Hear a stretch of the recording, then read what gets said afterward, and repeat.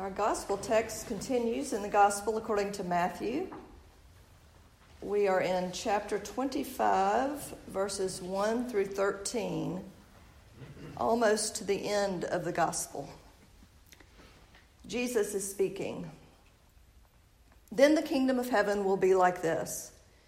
10 bridesmaids took their lamps and went to meet the bridegroom. 5 of them were foolish, and 5 were wise. When the foolish took their lamps, they took no oil with them, but the wise took flasks of oil with their lamps. As the bridegroom was delayed, all of them became drowsy and slept. But at midnight there was a shout, "Look, here is the bridegroom. Come out to meet him." Then all those bridesmaids got up and trimmed their lamps. The foolish said to the wise, "Give us some of your oil, for our lamps are going out." But the wise replied, "No, there will not be enough for you and for us. You had better go to the dealers and buy some for yourselves." And while they went to buy it, the bridegroom came, and those who were ready went with him into the wedding banquet, and the door was shut. Later, the other bridesmaids came also, saying, "Lord, Lord, open to us." But he replied, "Truly I tell you, I do not know you. Keep awake, therefore, for you know neither the day nor the hour." This is the word of the Lord. Thanks be to God. Isn't it just like God to provide these two texts for today, the day after the presidential election is finally called? Today, God reminds us and all people that there are things more important than the finite. Things more important than oil and lamps, or the matters of Democrats, Republicans, and Libertarians. Oh, don't get me wrong, leadership in America and throughout the world is important, but it all must be put in perspective. The Bible tells us in Mark 13:32, "But about that day or hour no one knows, neither the angels in heaven nor the Son, but only the Father. Beware, keep alert, for you do not know when the time will come." We are to keep our eyes fixed on the most important things, including how we treat one another and God's command to love with all our heart, all our soul, all our mind, and all our strength. The hour isn't for us to know, but our readiness is for us to know. Be ready. Keep your lamps filled so you may shine light for the world to see. Keep your steeple painted bright white so the metroplex may know. Keep your signs visible, signs outside that we are worshiping, and signs that God is greater than the things of this world. Keep ready. I recall Sarah Grove's enlightening song lyrics, which have inspired me for a long time to put one foot in front of the other and get out of bed. She calls it the first song that I sing. In the morning when I rise, help me to prioritize all the thoughts that fill my day before my schedule tells me that my day is full. Before I'm off and on my way, I want to praise you. I need to praise you. Let the first song that I sing be praises to my God and King. Before the curtains part, before my day is starting, before I make the bed, before the snooze alarm reminds me that it's morning, before the dreams have left my head, I want to praise you. I need to praise you. Let the first song that I sing be praises to my God and King. Praise the Lord. Praise him. Praise the Lord. We each have only one life to live, unless you believe in reincarnation. And we all have work to do. We may be happy or unhappy about the various election results, but we are reminded this morning to praise God in all things and keep focused on the eternal, the love, the hope, the peace of Jesus Christ.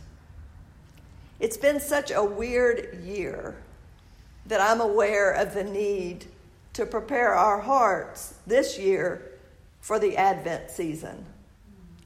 Let's prepare to be open for the birth of the Christ child.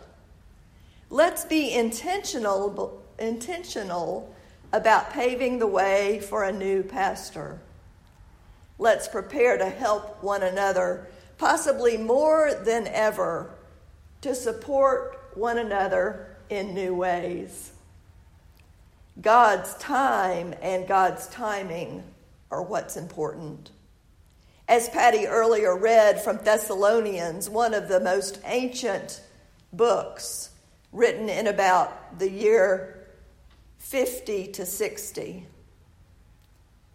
For the Lord himself, Paul says, with a cry of command, with the archangel's call, and with the sound of God's trumpet, will descend from heaven, and the dead in Christ will rise first. Then we who are alive, who are left, will be caught up in the clouds together with them to meet the Lord in the air. And so we will be with the Lord forever. Therefore, encourage one another with these words. We will meet the Lord either as those who have already died or as those who will meet the Lord in the air, in the clouds, my favorite thing, with those who have already died. So the alive and those who have died will all join Christ as Christ descends to earth, which I love that part, that Christ will descend back to earth. Either way, Paul says, we will be with the Lord forever. Therefore, be encouraging. While we are waiting for the Lord, we have work to do. We are to encourage one another, to serve like it's our last day on earth, and to show forth Christ until he comes again. We're not to sit idly by, complacent or discouraged in our own little silos. Rather, we are to come in community to encourage each other. We all need encouragement. And to get closer to God. I found yesterday's devotional by Joshua Du Bois called Brought Low inspiring. Du Bois writes, as a mighty earthquake rattles a mountaintop, sending rocks tumbling down, so the position of our own skyward precipice is never safe. We're all just a strong wind away from a steep fall. For non-believers, this is a sobering reality because being at the top matters most. But for those of us who trust in God, it is liberating. Because if we take seriously his commandments to maintain a spirit of humility, we are indeed already low. Sin has floored us, and it is only in Christ that we're exalted. Nothing can change that. No disaster, no death, no disease, no displacement. Blessed are the meek, for these humble souls are never shaken, and they will indeed inherit the earth.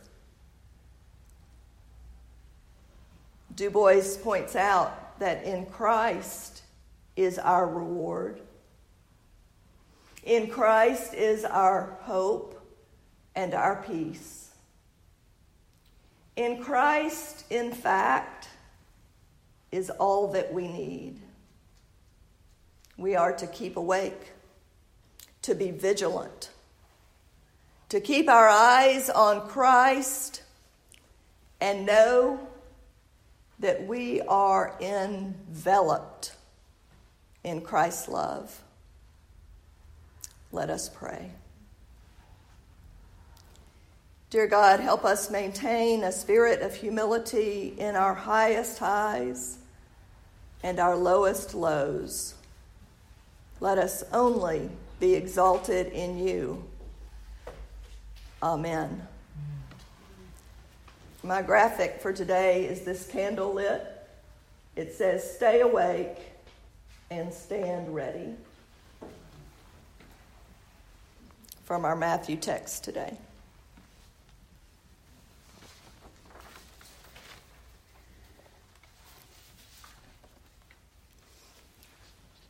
Please stand or remain seated as together we say our affirmation of faith. This comes from a brief statement of faith from 1991. In a broken and fearful world, the Spirit gives us courage to pray without ceasing, to witness among all peoples to Christ as Lord and Savior, to unmask idolatries in church and culture, to hear the voices of peoples long silenced, and to work with others for justice, freedom, and peace.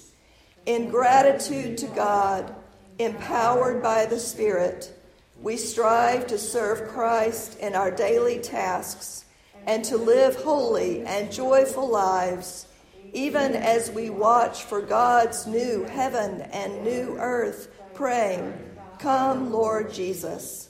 With believers in every time and place, we rejoice that nothing in life or in death can separate us from the love of God in Christ Jesus our Lord. Amen.